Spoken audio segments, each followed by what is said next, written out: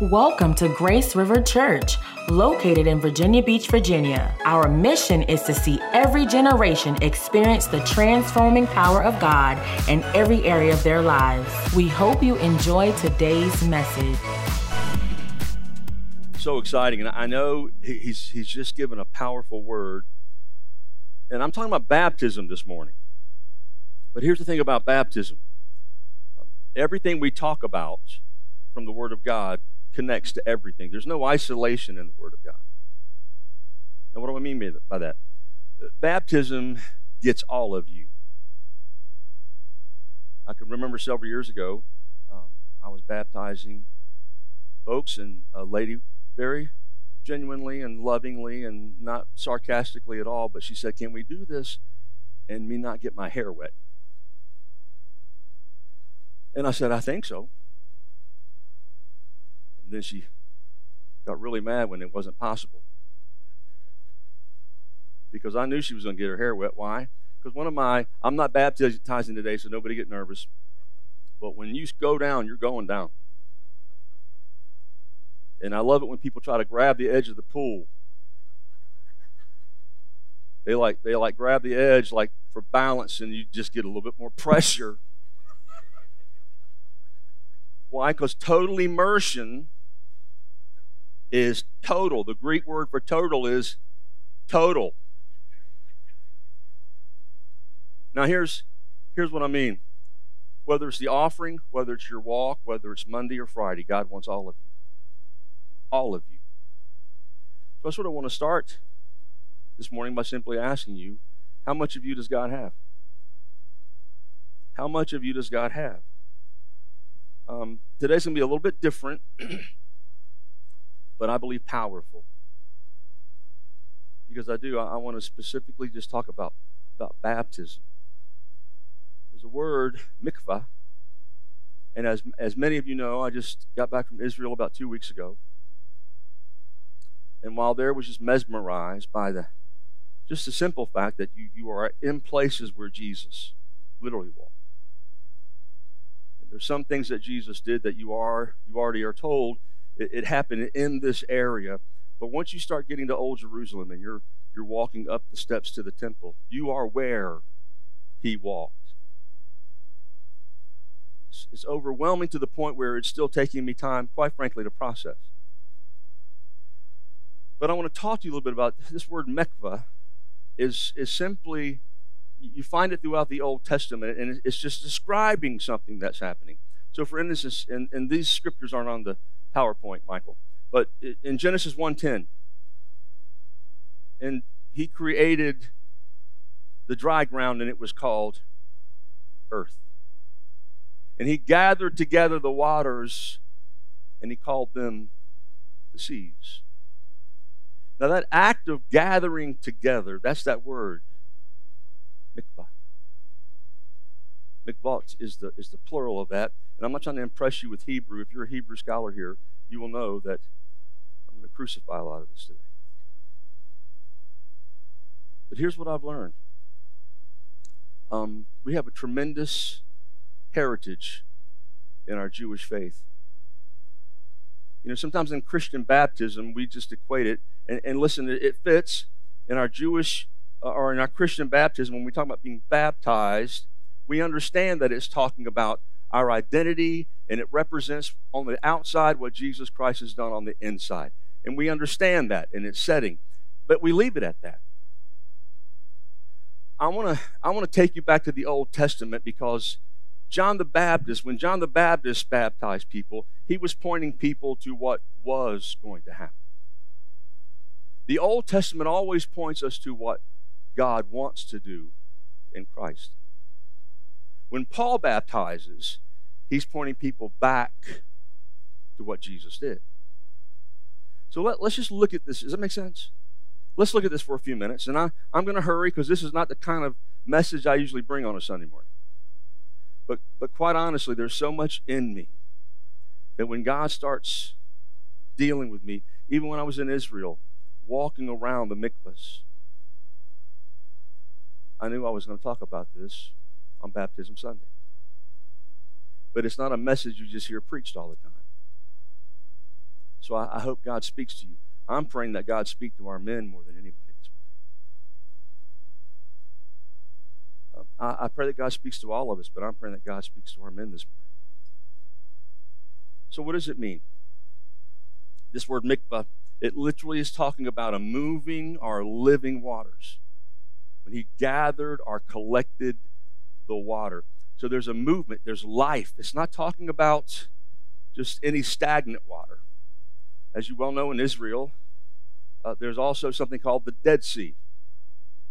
The Dead Sea, I believe it's about 30% stronger than the salt water in the ocean. So the Dead Sea is just nothing but salty, salty, salty water. Nothing thrives.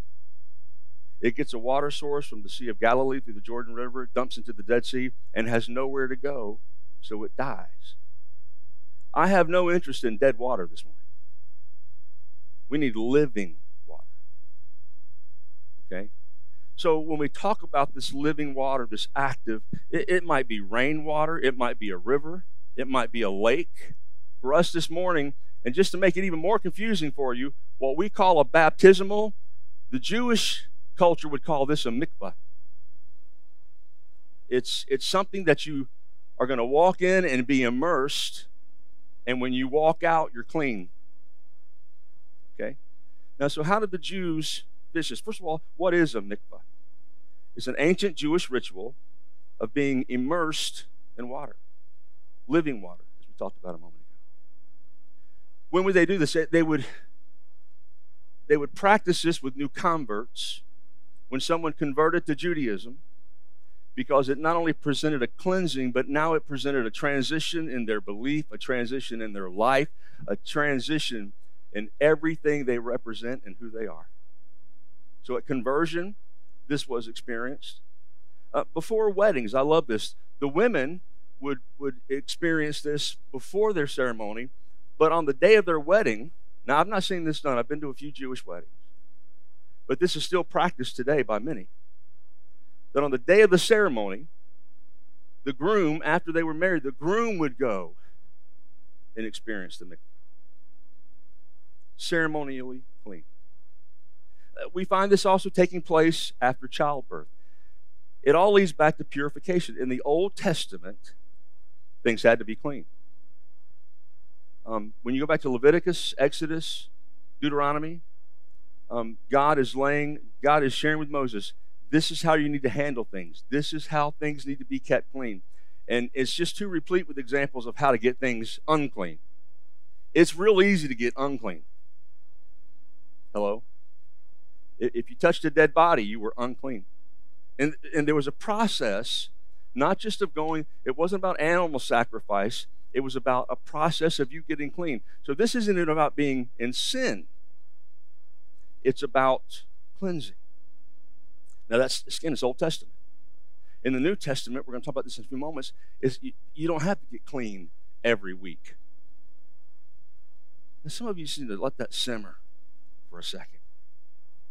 Because I was raised getting clean every week. Right? I mean, my dad was a pastor, and he could preach.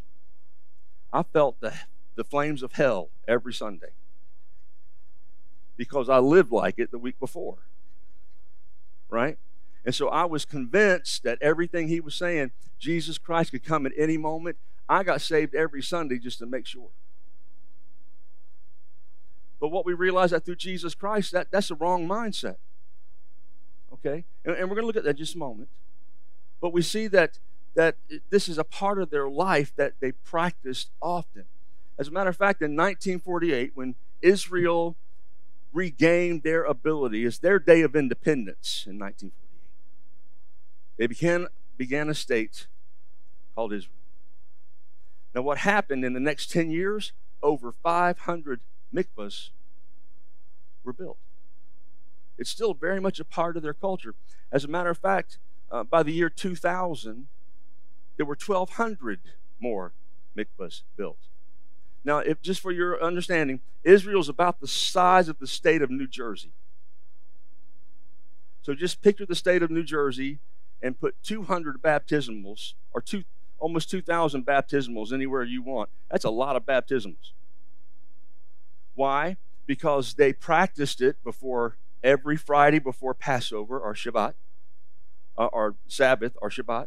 They practiced it before every Jewish holiday. They practiced it before weddings. If they defiled themselves or if they did something that was unclean, they would ceremonially. Now, you and I, if you're a typical American, you're already thinking, that sounds like they just take a lot of baths. Well, to a great extent, can I just tell you, if we're not careful, anything becomes religious. And we just take showers without understanding what it could represent for God. And we just, as a matter of fact, most of you are more godly right now with the coronavirus than you've been in a long time. You're praying more, and you're purifying your hands more often. Hello? You know I'm right. And I even say that with the back of my mind. I have to be careful because I want to be respectful, but I've talked to too many people who have just basically said, we're being scared to death. Listen, we need to take it seriously. But here's what the Old Testament say. Wash your hands. Purify yourself. If you touch something dirty, go purify yourself.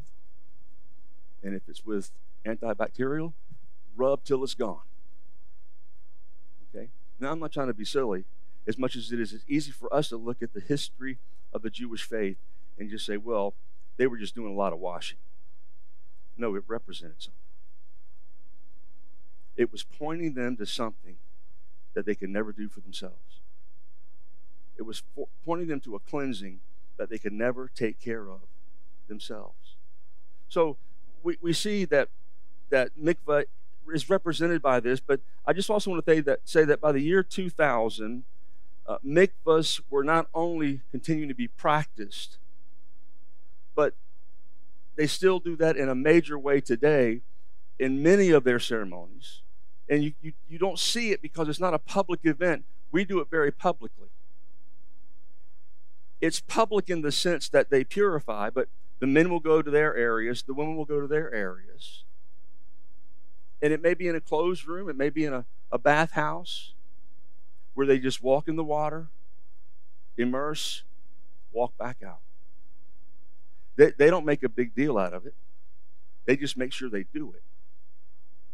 They don't turn it into a service. They just make sure they live in service. Am I making sense? So this was a practice that was very common. But where? Where throughout the Word do we see this?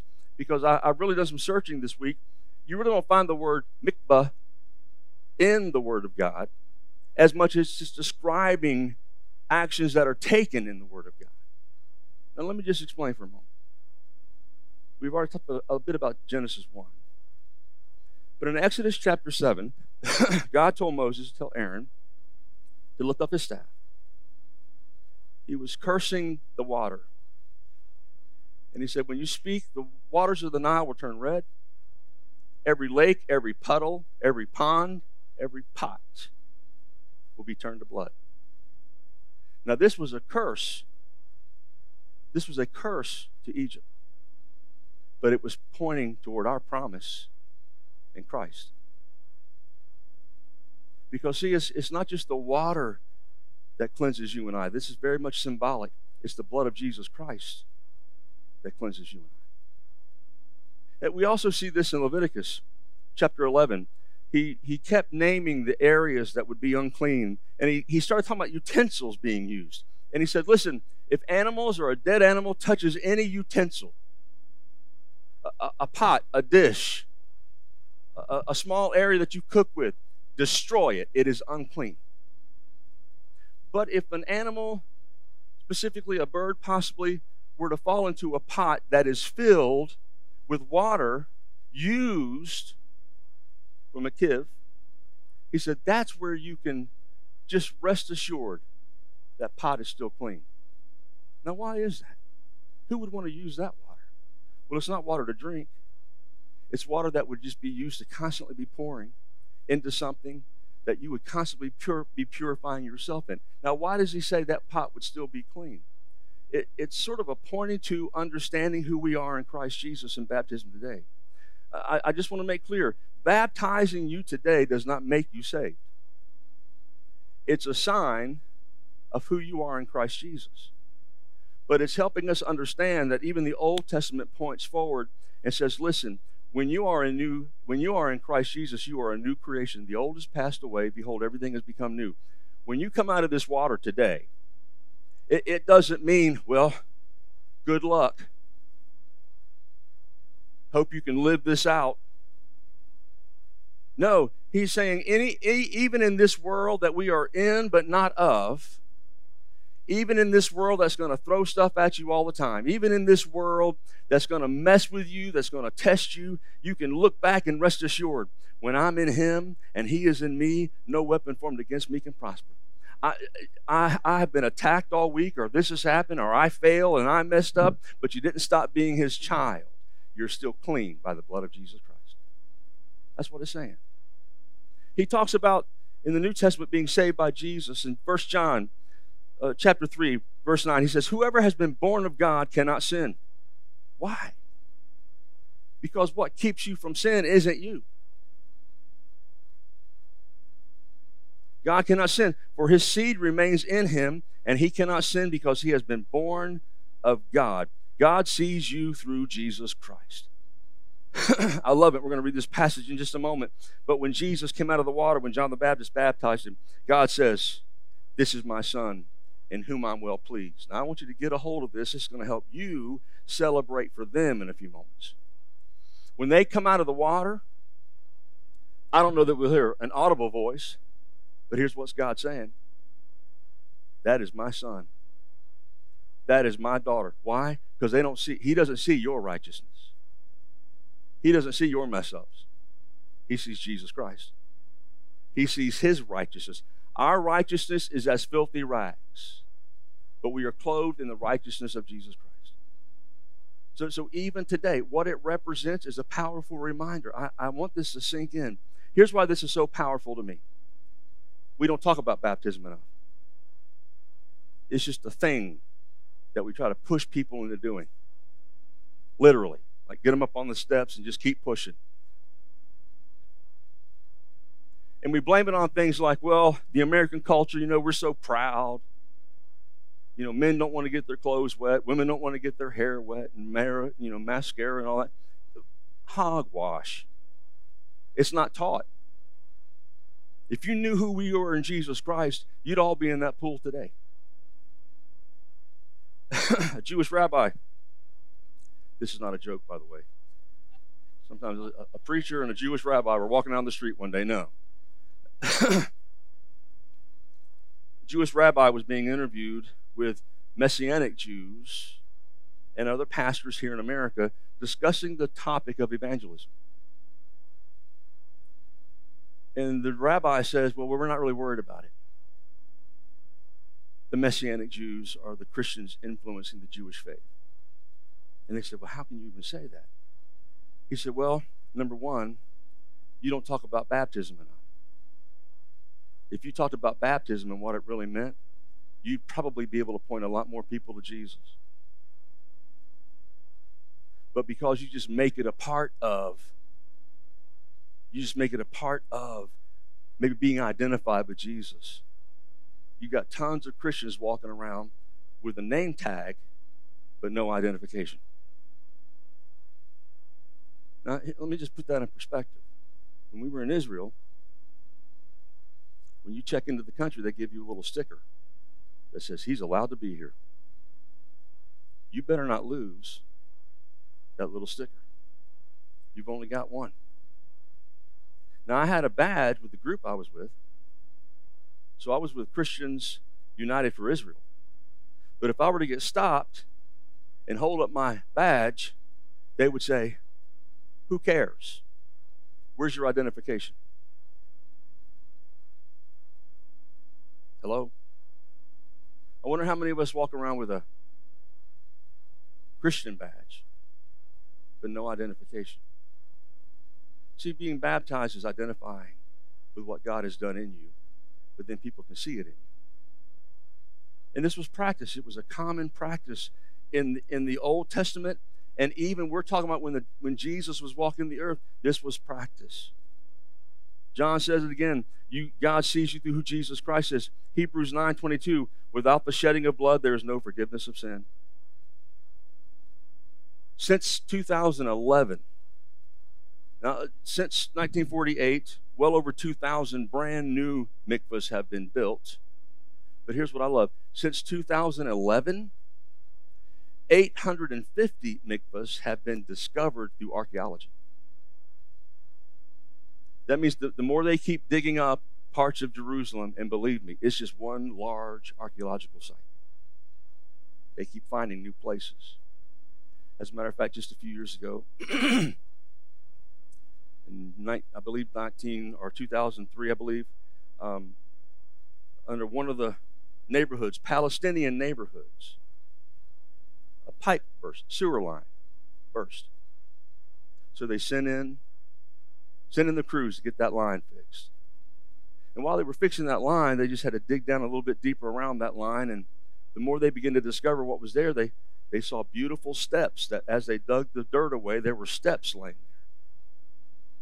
there. And over the years, what they've been able to do is literally uncover, and they've got it almost all ready for complete public occupation, because some of it's already open to the public. They walked us through several areas that were not open to the public, because what they have unearthed are the steps that lead from the Pool of Siloam to the south gate of the temple. This is exactly the gate that the pilgrims would walk up. When we talk about the Psalms of Ascent, this is where they would sing those Psalms of Ascent. Who shall ascend to the hill of the Lord? He who has clean hands and a pure heart. They would sing, and as they were walking up these steps to approach the temple, there were literally mikvahs everywhere. When you get to the south steps of the temple, you can look out and see them. And I know several of you have been there. Dr. Bucci was there last year, and several of you have visited there. When you stand on the south steps of the temple, you can literally see a myriad of these places for bathing and for ritual cleansing all over the place. Now I say that, and this is the south steps of the temple, and they've had it closed off for years. I'm not going to bore you with history, but the Romans destroyed the temple in 70 AD.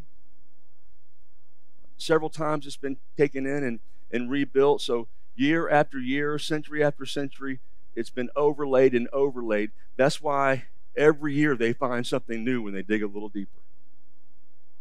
The catchphrase in Israel when we were there 2 weeks ago is, it's no longer faith, it's fact. Because every time they dig something up, it's like, wow, that really did happen. You know, it was less than 100 years ago they were saying, well, King David really wasn't a big deal, and we don't even think he really was, until they found his city. And so for the last 100 years, they've kept unearthing parts of the city of David, which is sitting below the Temple Mount. Now, I say that because, go to the next slide. I just want you to see, this is a much larger setting, but you see those steps going down? The steps to the side have been dilapidated, but this is where, if the men and women are separated, and they would need to be separated, because you would strip down naked. Don't worry, guys, we're not. We put a curb on. You got to stop some things.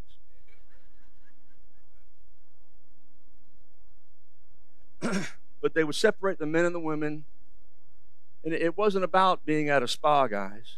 They all knew why they were there, because they were preparing for worship. Not too far from these mikvahs, there were the stables and the places where they sold sacrifices. They would buy their sacrifices, go here, walk down, strip down, walk in the pool, dip themselves, and walk right back up the other side. And that way multitudes could come in and just have a line. Drive-through baptism. Now here's a cool little second, just side note. On the day of Pentecost, when Peter stood up and preached to the thousands and thousands that were present, it was probably on the south step. on the southern part of the kingdom of the temple. And the Bible tells us that that day, 3,000 were baptized, men, plus women and children. Can I ask you, nobody's ever thought about this, I had never thought about this, where do you baptize 3,000 plus?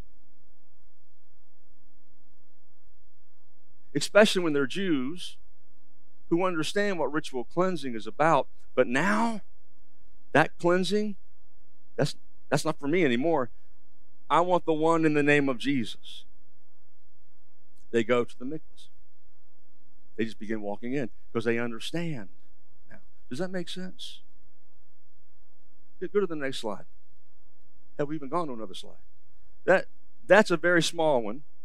But you can see there's steps there for people to walk down and walk right back out. And they find themselves just going in. They don't swim. It's not a hot tub. None of these have drains. Why? Because they're literally emptied out by hand so you can keep water, living water, refreshing it. So it's not about stagnant water.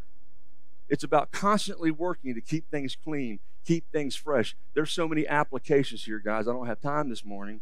But it takes a little bit of work sometimes when you're following Jesus. Not because you make yourself clean, but sometimes you have to just get up and do what you need to do to follow Jesus. You know, I love it because I never have a hard time praying. Come on. Really? You never have a hard time praying? See, that's what I can't stand about some preachers.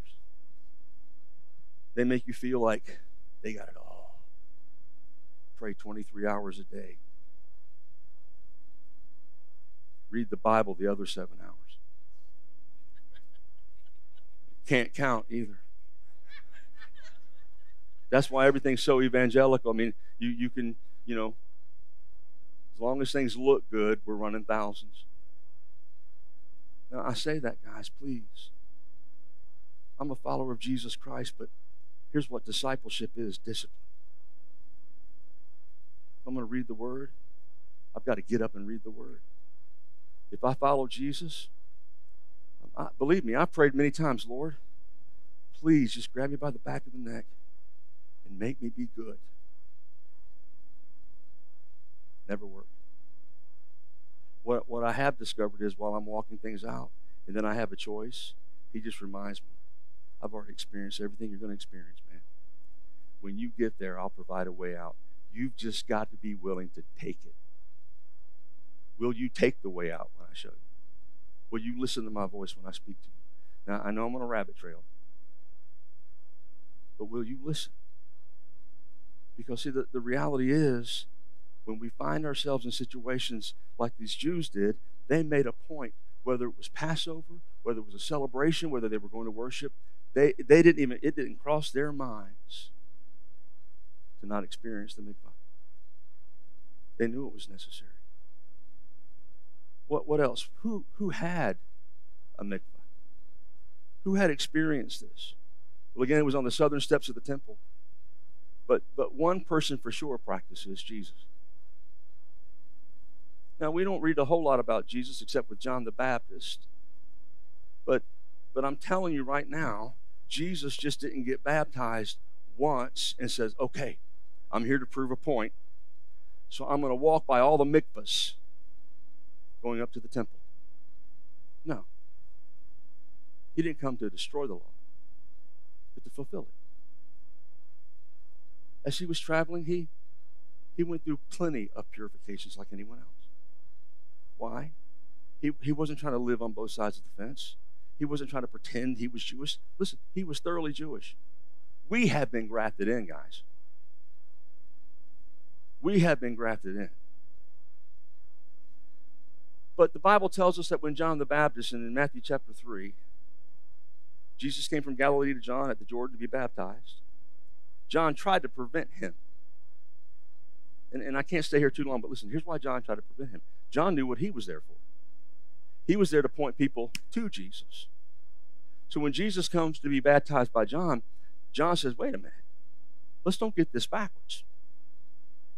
I'm here for you. So now that you're here, please baptize me. But here's what Jesus says, powerful. He says, I need to baptize you, and you are coming to me. But Jesus answered and said, permit it to be so, for thus is fitting for us to fulfill all righteousness. Now, what does that mean? Fulfill all righteousness. I said it a moment ago, but when you are in Jesus Christ, you are a new creation. When you give your life to Jesus Christ, the old man is gone, and you are seen in the righteousness of Jesus Christ. When Jesus says that we've got to fulfill all righteousness, what Jesus was saying is, it's through me being honest and obedient in what I do and fulfill this and go to the cross and give my life, death, burial, and resurrection, that now everyone can experience righteousness. All can experience being right with God. So what does that say for us? Matthew 8, I love this.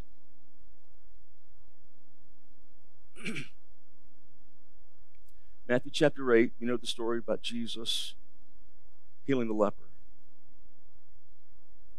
When he had come down from the mountain, a great multitude followed him.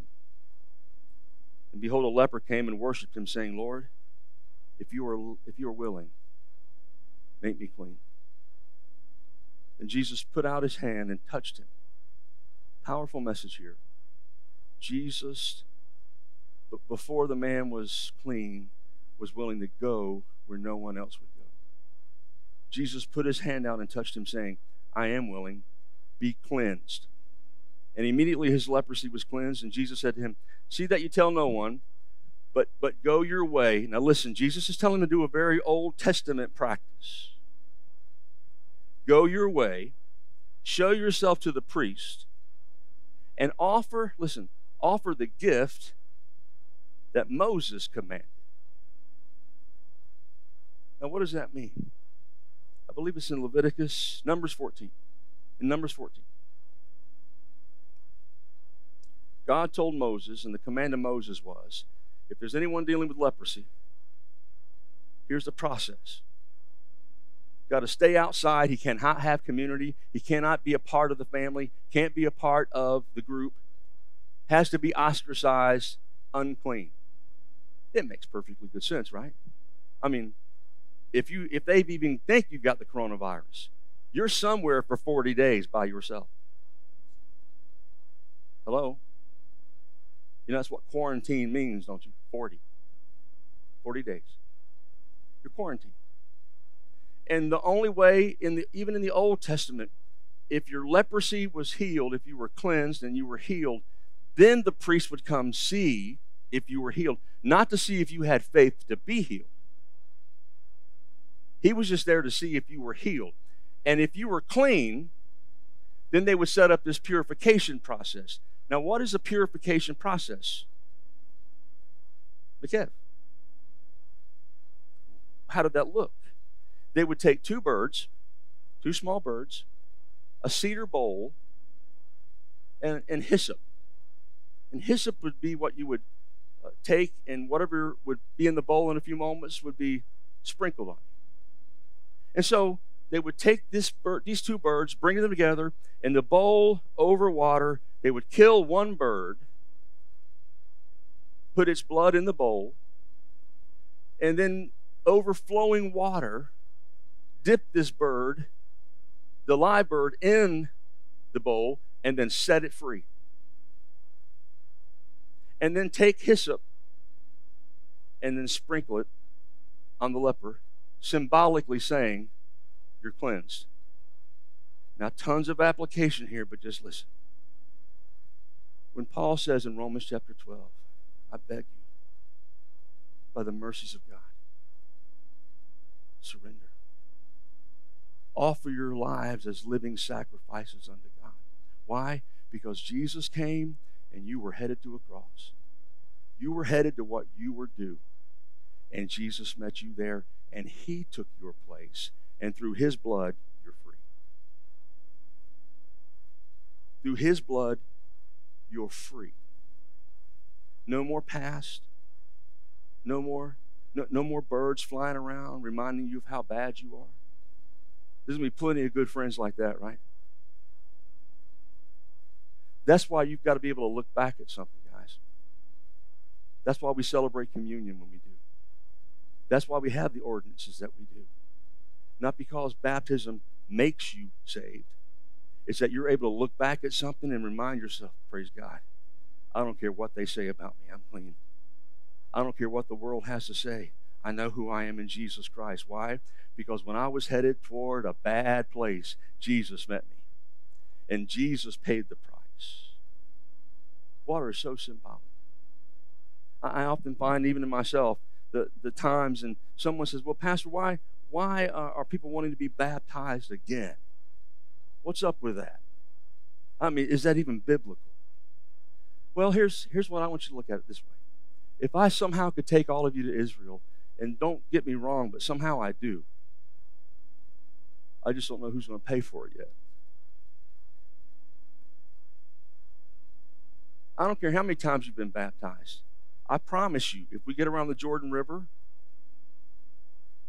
now they didn't have that on our schedule this time, but I'm going back. They didn't have that on our schedule this time. We went to the Dead Sea, but I don't want Dead Sea. I want living water. So, but my point is, we get to the Jordan River, and Josh, I don't know if you did this or not, but did you get baptized? No. Have you ever been baptized? I'm just kidding. Today's the day, brother. No, I know Josh has been there awesome. But there's so many people, they've been baptized. There's ministers that you can name it off. They just get in line. Why? Because there's something about being baptized where Jesus was baptized. In the same water. Now, I say that it's not about getting saved again. Personally, I have no problems with people wanting to get baptized again. Why? Well, it's a re-identification. Sometimes you just hit a place in your life, a month in your life, a year in your life, and just your life gets turned upside down. And quite honestly, I know this is nobody here, but we all know somebody like this. They just don't live for Jesus. They run. Their life is covered in so much crap, they can't see straight, and you don't even want to look at them. And it's when that person comes back to their senses, to me, it's not a bad thing at all for them to want to publicly say, I just want to remind everybody that it's really about Jesus, not me. Sometimes you go through a rough patch and you've just been beaten up by life, and it's just good to remember. Sometimes, in a lot of cases, is what we experience here, is people move here. And they've been baptized years ago somewhere else, but this is their new family. And it's very important when you get with a new family that you identify them and you're able to be identified. And baptism is a powerful way of saying, new family, I'm in. Now, I'm not pushing for any of this. But when you understand who we are in Christ Jesus and the history behind baptism, and you're more Jewish than you thought, what are the differences in mikveh and baptism? Well, first of all, mikveh, Old Testament, and it pointed to what was supposed to happen. It points to a coming Messiah. Baptism, Christian baptism, points back to the fact that we have a Messiah. Through death, burial, and resurrection, we've experienced His power in our lives afresh and anew. Mikveh has a tendency to need to be repeated a lot. Every Friday, if you're practicing Sabbath. If there's some parts of the culture, and I'm not talking about just bathing, but the ritual itself, they practice it every day as a holiness unto God. So it's something that has to be continually practiced. But the beautiful thing about baptism in the Christian church, you only need Jesus one time. You only need to come to Jesus. It's not about getting saved every Sunday. I love what the Word of God says in Ephesians chapter 4. There is one body, one Spirit, just as you were called into one hope of your calling, one Lord, one faith, one baptism. The Father of all, who is above all and through all and in You all. You didn't know New King James was so southern. Here's what happens. Whether it's a new location, a new reaffirmation, or recommitment, baptizing helps all of us understand he who began a good work in me will complete it. God's up to something in my life, and I don't want to fail. I'm going to ask Pastor Nick and those that are being baptized would be dismissed and change. So why? Why do we do this? A couple of reasons very quickly, and Emily, if you'll please come. First of all, Jesus commanded it. Now listen, Jesus said, do it. All right, now what does that mean? Jesus came and spoke to them, saying, all authority has been given to me in heaven and on earth. Go, therefore, and make disciples of all nations, baptizing them in the name of the Father, the Son, and the Holy Spirit. Can I tell you that why? Here's why on the day of Pentecost, when all the Jews heard in their own tongue God being glorified, they responded. Because they had been taught Old Testament their whole life. They didn't stumble upon something so brand new. They were like, wow, what is this? We can even see through the book of Acts that there were many times before we started moving to the Gentile church, where many times people would ask questions like, we were baptized in John's baptism. What does that mean? They were baptized and understood what it was to look towards something, for something. But Peter and others would say, okay, no. He's here.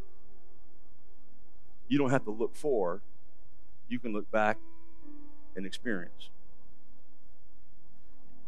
Point being, Christian baptism is a powerful force in our lives that's a one-time event. Maybe you repeat it. Doesn't mean you weren't saved. My wife and I talked about this again this morning. We've been talking about it the last couple of years because we've been married 39 years this summer.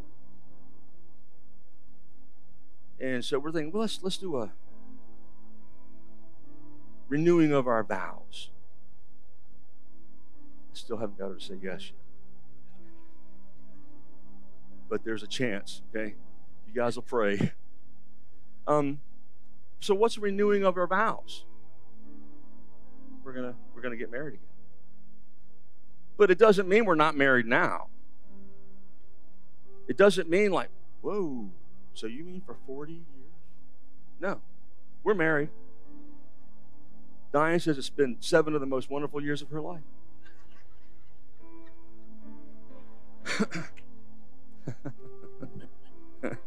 Now, I'm saying that why?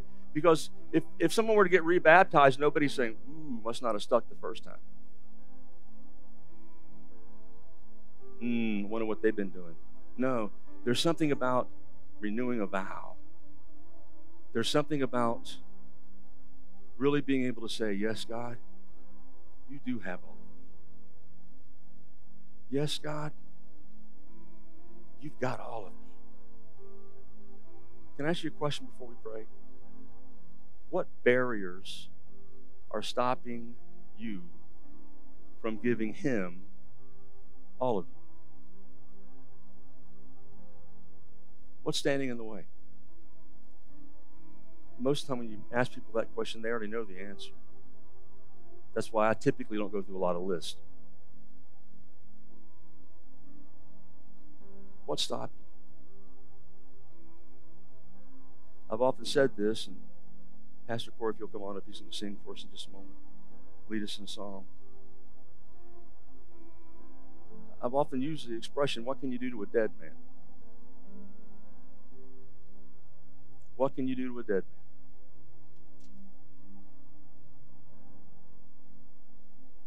man? Here's my concern. Sometimes we want to die to self, but keep one hand on the edge of the pool. We want to die to self, but keep one hand. I'm going to let them hurry up and get play. So,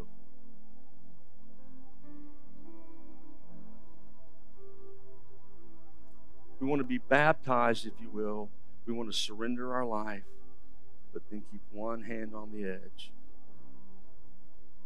What's stopping you from saying, God, here I am? I want to pray with you.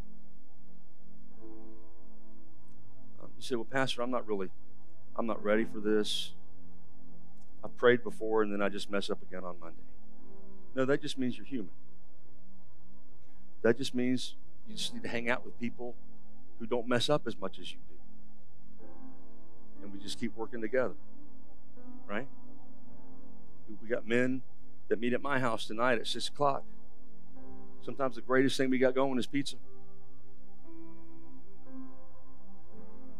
But then there's those glimmers and those moments where God shows up.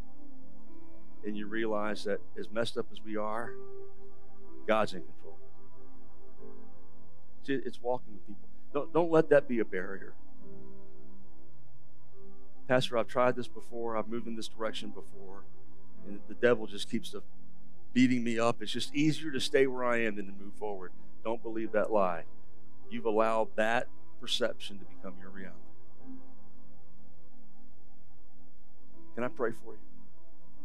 Father, in the name of Jesus Christ, Lord, as we move into this wonderful time of watching these individuals share their testimony, preach their message of what you've done in their life, I pray that you touch us right now. Lord, your Holy Spirit is speaking to us. And we once again just ask the question, have we really given everything to you? Lord, you're not condemning us. You're not pushing us away. You just want to see us in your Son's righteousness. So, Lord, we bring ourselves to you. God, I just pray that we receive you today. Help us to start where we are. That's where you meet us. But, Lord, even as we leave this place in a few moments, we celebrate with those being baptized. And God, I just pray that you begin to move in our hearts in a special way to allow you, Father, to begin to call the shots. It's your kingdom. And we surrender to you in Jesus' name. Amen. Amen. Pastor Corey's going to lead us in a song while the others are preparing for baptism, and then we're going to celebrate. Amen. Thank you for listening to today's message. If you want to hear more, you can find our entire archive on our website at graceriverva.com. Also, if this message has touched you in any way, we would love to connect with you. Do this by filling out a connection card at graceriverva.com/connect. From all of us at Grace River Church, have a blessed day.